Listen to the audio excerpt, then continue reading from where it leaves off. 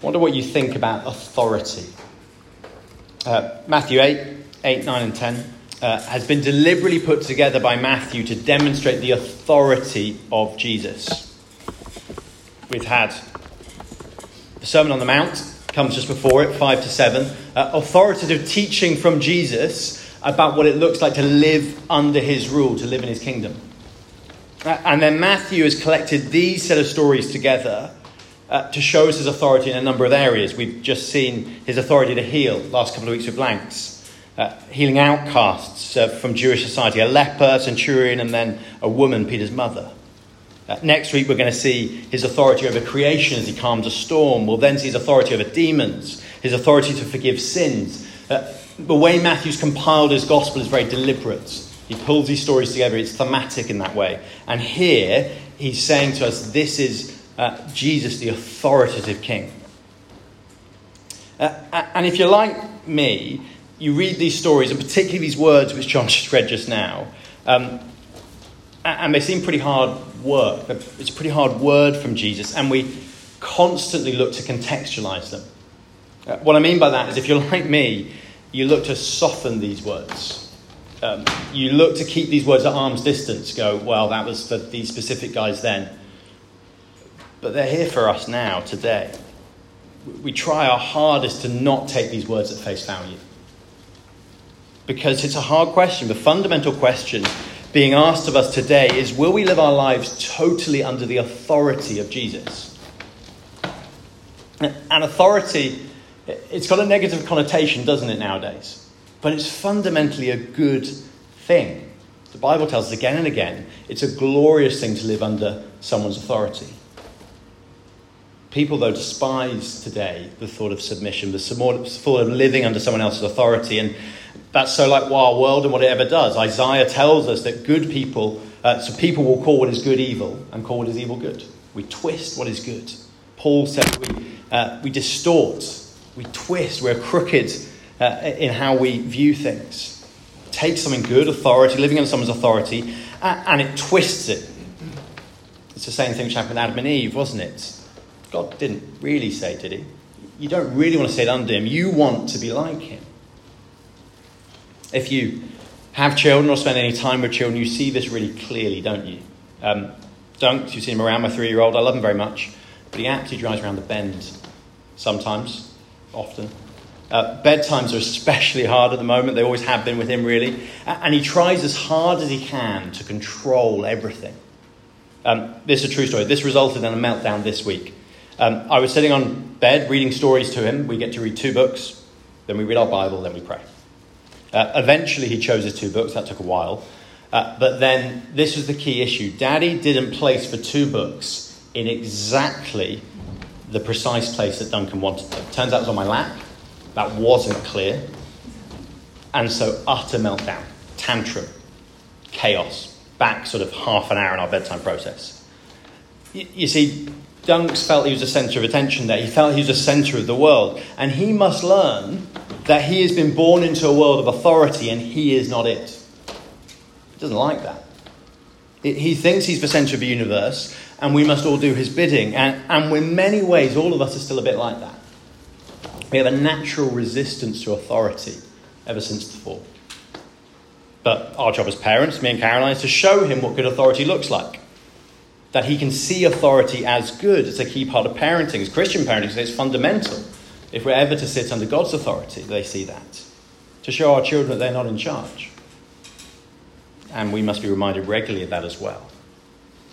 And so when we come to these verses, we need to ask ourselves here if we're truly trusting in Jesus. Are we letting him be in total control of our lives? Are we willingly submitting to his authority? Because this is what's going on in this short passage today. We've seen Jesus' authority to heal. He's healed 3 outsiders to Matthew's audience here. A leper, the ultimate outsider, then a Roman centurion, a Gentile, and a woman, Peter's mother.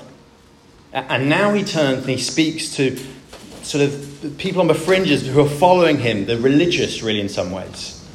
In many ways, he speaks to many of us. We're sitting in this room, we say we trust in Jesus. He's speaking to us. Let me read you a passage from a book called The Cost of Discipleship by a German called Dietrich Bonhoeffer. There he is. Great glasses. This is what he says. He says, cheap grace is the preaching of forgiveness without requiring repentance. Baptism without church discipline, communion without confession, absolution without personal confession. Cheap grace is grace without discipleship, grace without the cross, grace without Jesus Christ, living and incarnate. Costly grace is the treasure hidden in the field. For the sake of it, a man will go and sell all that he has. It is the pearl of great price, to buy which the merchant will sell all his goods. It is the kingly rule of Christ, for whose sake a man will pluck out the eye which causes him to stumble. It is the call of Jesus Christ at which the disciple leaves his nets and follows him. Costly grace is the gospel which must be sought again and again and again, the gift which must be asked for, the door at which a man must knock. Such grace is costly because it calls us to follow, and it is grace because it calls us to follow Jesus Christ. It is costly because it costs a man his life. And it is grace because it gives a man the only true life. This man here, he wrote that in Germany in 1937, 4 years after Hitler had come to power. Most Christians in Germany applauded Hitler, applauded his charismatic and inspirational leadership, we find out when we read history. But a small minority, though, Bonhoeffer led them. They opposed Hitler. He became a leader of what was known as the Confessing Christians. His stand against Hitler, his stand against his policies, eventually led to his death, his execution, just a few weeks before the end of the war. His stand, his obedience, his trust in Christ, his faith in Christ was extremely costly.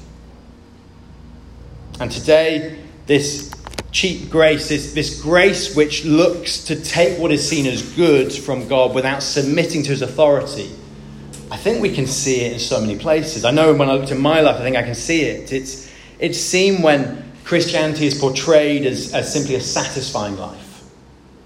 And it definitely is.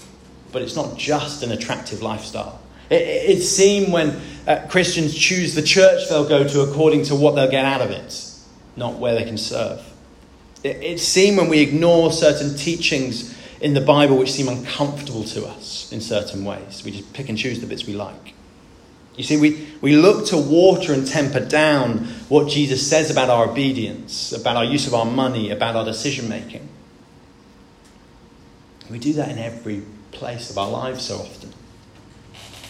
But Jesus' authority is seen in action here in Matthew 8 and 9. And now in this passage, we need to listen to his words. These words are meant to affect how we live. And the question today is, will we listen to his words? Will we read them at face value as if Jesus is speaking to us and be challenged by them? Firstly, notice verse 18 with me. Look down with me. Verse 18. What type of leader does this? It's bizarre. When Jesus saw the crowd around him, he gave orders to cross to the other side of the lake. See what he's doing? He's been teaching to a mass of people. And then he orders them to the other side of the lake. Jesus is not after casual followers and fans. I was fortunate enough, I was at the Open last week, Open Golf, if you like golf. And I spent a few days as a fanboy following around Tiger Woods. It was great. But Jesus is not after fans who just follow him, who just marvel at what he's doing. He's after true and real followers. So he went to the other side of a lake. He's subtly asking a question to those who are surrounding, those who have seen all that's going on. He's saying, will you come with me? To the other side of a lake, outside of sort of Jewish territory. Jesus is looking for disciples. And in what he says in these next 4 verses, we see him tell us through sort of the negative what it means to be a true disciple. A true follower who lives under his authority. We're going to see 2 things. Firstly, how to be a true disciple.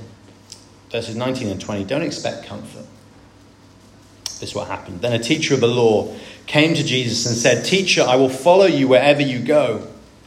Jesus replied, "Foxes have dens and birds have nests, but the Son of Man has no place to lay his head." What's going on here? Because at face value, it seems like a pretty good response from this teacher of the law, doesn't it? I will follow you wherever you go. It sounds like good commitment. Well, there's a few clues here. Matthew gives us a clue that this man may not have yet truly grasped who Jesus was. Anyone just shout out, what does this man call Jesus? Put it down with me, verse 19. What does he call Jesus? Teacher. He calls him teacher. Rabbi, it's respectful. Rabbi, teacher, respectful. 5 times in Matthew we see Jesus referred to as teacher. Interestingly, in each of those times, it's not a sign of commitment. Anyone remember or can look down? How did the centurion address Jesus? Verse 6, if you look at it, chapter 8, someone shout it out again. How did the centurion address Jesus? Lord. Lord. Jesus' response to this man, we don't maybe hear the whole conversation here, shows us that he saw this man's heart. There's no congratulations, there's no encouragement, there's no assurance. This man may well have been well-meaning. It's really interesting. This is the first person of high standing in the Jewish community who has encountered Jesus. He's seemingly humble enough to speak to this sort of wacky itinerant preacher with respect. Teacher, rabbi. Despite this being a teacher of the law, this man held far higher religious qualifications than Jesus did. But obviously Jesus, as we see in his response, senses this man as being a bit hasty in his commitment to him. He's not thinking about it. Either he doesn't really understand what he's saying, or he doesn't really mean it. Some commentators will say that the scribe, the teacher of the law, is really just saying he'll follow Jesus to the next part of his journey. That's what he's saying. He's not stating a lifelong commitment here. And I think Jesus' response shows us. It seems a bit cryptic, doesn't it? We see foxes have dens, birds have nests, but the Son of Man has no place to lay his head. What's Jesus saying? He's not saying it's sinful to own a home, which is good. He himself had one before he started itinerant ministry. He was a carpenter. He worked a conventional job until he was 30. What he is saying, and what he can obviously see in this man's heart, is that he needs to reiterate that to follow Jesus means everything must be submitted to him. That we must be prepared to give up everything. And he's also reminding us here that we live in a world totally inhospitable to Jesus. Inhospitable to his people. So the call here is to not be hasty in our commitment. Look again how Jesus deals with these large crowds. If you look at it again and again in Matthew as you read it, it's interesting. He always leaves them. He builds a crowd and then he tries to put some distance between himself and them. He seems so aware of how people operate. He's aware of sort of crowd psychology. The danger of people getting whipped up in emotion in the crowd. It can be a danger, can't it? At sort of Christian camps and conferences if we're not careful. Wonderful things, but it can be a danger. We get whipped up in the emotion of it all. Jesus here wants us to seriously consider our following of him. Not just be whipped up in the crowd. Here he's saying this. He's saying we must be prepared to give up the idol of security. The right we feel to have a foxhole. The right of safety. We must be prepared to give up the idol of comfort. The right we feel to have our own nest. We must be prepared to give the idol of predictability. At the end of the day, the fox and the bird know they'll return to their homes. Jesus' ministry is an example of unpredictability. He didn't know where he was going to lay his head each night. And by stating, as he does in his reply, that he is the Son of Man, Jesus is pointing towards Daniel 7, a passage this man, the teacher of the law, would have known really well. A passage which says the Son of Man will go to the cross and give up everything for the sake of us. He's saying to this man, he's saying to the crowd, he's saying to us, you followed me for miracles. Maybe you followed me for fame, to say I was there. I saw Tiger. But for power, for comfort. But I will be despised and rejected by men.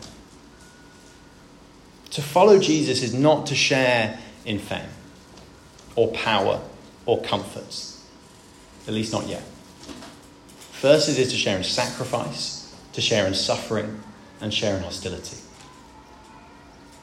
There's sort of no small print with Jesus here. He's laying it right out front and centre. He's not hiding it. There was a real cost last week, wasn't there, to the centurion coming to Jesus last week. A loss of face, a loss of reputation. This is a Roman centurion, and he's coming to this itinerant Jewish preacher saying, can you heal him? It's a real loss of face. And the question for us here today again is, are we willing to lose in order to gain? Because as I've been challenged by the passage, I've looked at that, I think it's so easy, isn't it? We live with such a pull to live a comfortable life. It's a hard pull to just live a comfortable life, a safe life. Every advert we watch is basically telling us life could be a little bit better, could be a little more satisfying, could be a little more comfortable if we get X or do X. The underlying principles of our culture are directly opposed to what Jesus is saying. But Jesus is saying we must be prepared to give it all up for his sake.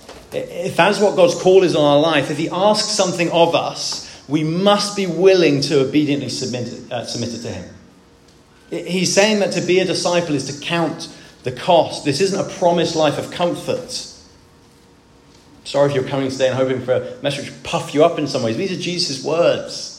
He's laying it out. Like I said, there's no small print. He makes it clear elsewhere. We need to be like the man who finds the treasure in the field, gives it all up to buy that field. It's worth it. It's not just cost, it's worth it. And we'll only be willing to live this way if we truly trust Jesus, if we have a larger vision of what is going on, if we can say with Paul that to live is Christ and to die is gain. He's not talking about us being masochistic and just suffering for the sake of it. But he says it's worth it as we give up what we need to follow Christ.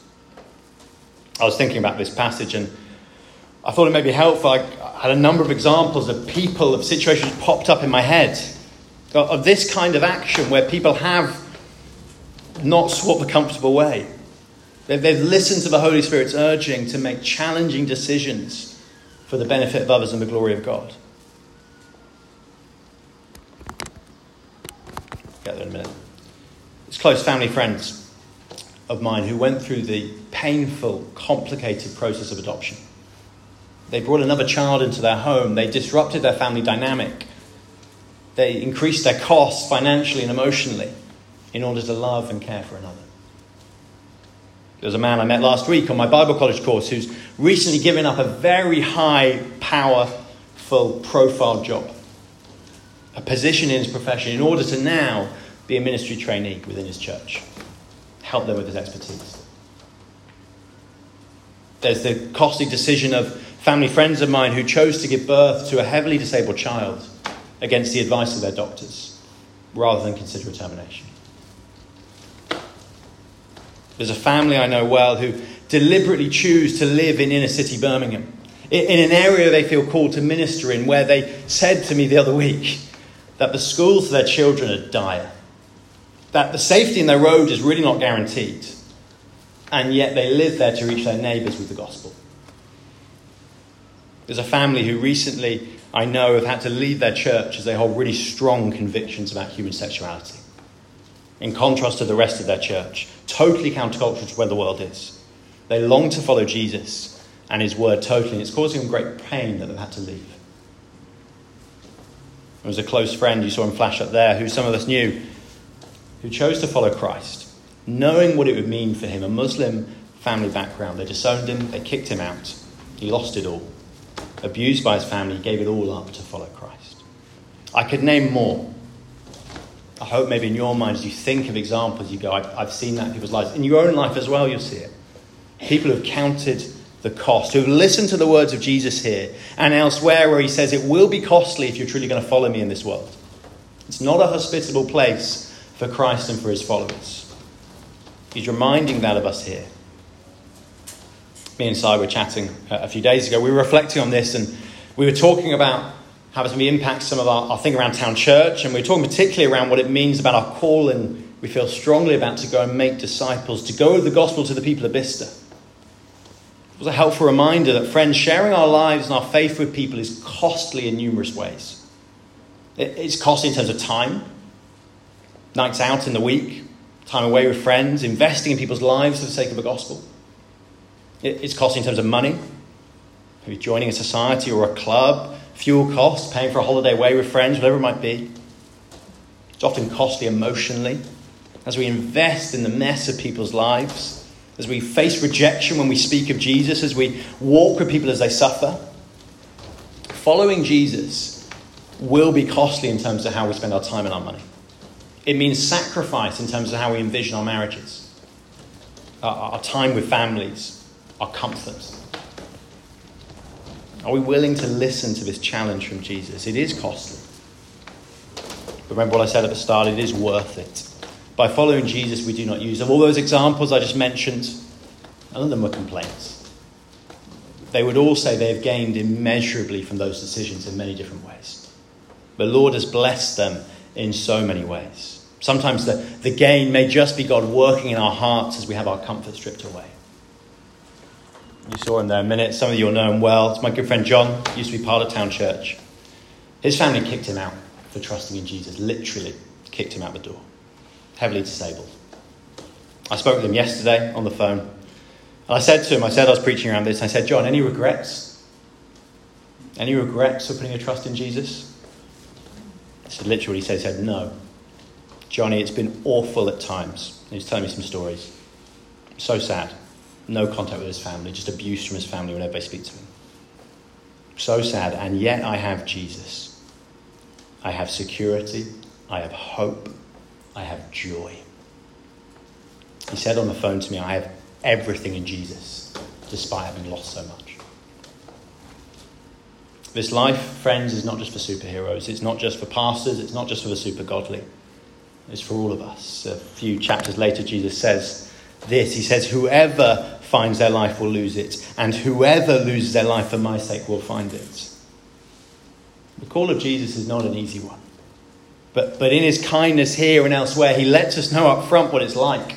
And he shows us that it is worth it in so many ways, in this life and the life to come. That living under his authority, that sacrificing for the sake of others, is worth immeasurably more than the life of comfort our society is calling us to live under every single minute of every single day. And the encouragement, we know that he himself helps us to live in this way. You may sit there going, I couldn't do that. God by his Spirit will help us to count the cost. That's the first part. How do we be a true disciple? Don't expect comfort. Secondly, don't drag your feet. This will be shorter. If our first disciple was too hasty, this next one is too slow. Read down with me again. Verse 21, another disciple said to him, Lord, first let me go and bury my father. But Jesus told him, follow me and let the dead bury their own dead. It seems pretty harsh from Jesus, doesn't it? Commentators have landed in various places to exactly what's going on here. One option is the face value reading of it. We kind of go, this man's father has just died, and he's literally asking just to type the final bits before following Jesus. He's going to got a shovel in his hand. He's going to go bury the grave. Every single commentator goes, it's definitely not going on. If you know anything of Middle Eastern culture, he wouldn't be there. He wouldn't be even anywhere near Jesus at that point. So they most seem to agree this. They say he seems to be saying, Lord, let me wait until my father has died. Until I've inherited the family, until I've got all my affairs in order. Then I'll follow you. Let me sort things out first, Jesus. Jesus often uses blunt lines like this to provoke, doesn't he, as you read it through the Gospels. Following Jesus always means leaving something. You can't just continue as you were. And Jesus' reply tells us this, that following him is to take precedence over everything else. Jesus, just let me wait until I've got a bit more time to work things out. Jesus, let me wait until I've got a more stable job, then I'll follow you. Jesus, let me wait until my kids have grown up, then I'll have some space to think about it. Jesus, let me wait until I've finished school or have my time at university, and then I'll commit to following you. No, the call here from Jesus is not to delay, to put your trust in him now. Just let me say to you, if you do not yet trust in Jesus, what are you waiting for? And if you are a Christian, what are you waiting for? To be obedient, to follow Jesus. It's all about the next step towards him by his grace. Is there something which he's nagging at you now going, yep, don't quiet that voice, that spirit, the Spirit speaking to you. Take that next step. Jesus came to bring life. His response reminds us of this, that there seems to be some wordplay going on. Let the spiritually dead bury their own dead. When you look at the language on it, he's saying, turn away from anything which doesn't bring life. I bring life. Turn away from empty things which stop us following Jesus.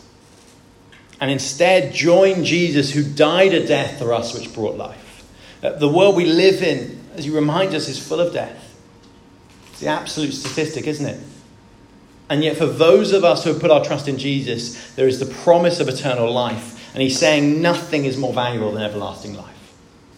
Nothing is worth delaying the call of Jesus for. So what are you waiting for? Follow Jesus today.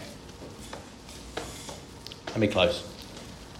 The teacher of the law was too quick to respond. He hadn't counted the cost. The disciple here was too slow in wanting to follow Jesus. But Jesus is totally upfront about what the Christian life is like for us here. It's interesting. What we don't see in these interactions is how these people then reacted to Jesus' replies to them. We don't know. Did they follow Jesus? Did they not? We don't know. I think that's because this passage here, put here by Matthew, is to provoke a response in us. In the original readers and us now, how will I respond? How will I respond to this passage here, to these questions from Jesus? It's a hard word from Jesus. And you may be listening in, you may be going, yeah, but Johnny, isn't the gospel, isn't Jesus all about grace? Isn't that the message? And I go, yes. Yes, again. But because it is all about grace, Jesus has the authority to challenge us and speak to us in this way. If the gospel was like a two-sided contract, we'd have room to bargain with God, wouldn't we? If we could go, Lord, I've done this now, so I won't do this for you, or I will do that for you. I do a little, he does a little. If it's like that, then there'd be room for manoeuvre here. But no, grace is gloriously one-sided. I just bring my need, I bring my sin, I bring nothing. And so there are no limits to what God can ask of us. In Matthew 10 later on, Jesus is going to say, freely you have received, now freely give. The right response of grace is to follow Jesus wholeheartedly, whatever that may mean. And we can only respond in this way. We can only respond how Jesus longed for the teacher of the law and the disciple to respond, if we realise we can only do it by his grace and his strength. I think that's the attitude the Lord is aiming for in these two responses. There's a mission society in South Africa once wrote to David Livingstone. He said, David, have you found a good road to where you are? If so, we want to send other men to join you. Livingstone replied, if you have men who will come only if they know there is a good road, I don't want them. He later wrote in his journal on one occasion concerning his selfless life. People talk of the sacrifice I've made in spending so much of my life in Africa. Can that be called a sacrifice? Which is simply paying back a small part of the great debt owing to our God, which we can never repay? Is that a sacrifice which brings its own blessed reward in healthful activity, the consciousness of doing good, peace of mind, and a bright hope of glorious destiny hereafter? Away with the word in such a view and with such a thought. It is emphatically no sacrifice. Say rather, it is a privilege. Let's take a minute now. Maybe read back over those words from Jesus now and reflect and respond in prayer to where God has been nudging and challenging you. And then we'll sing.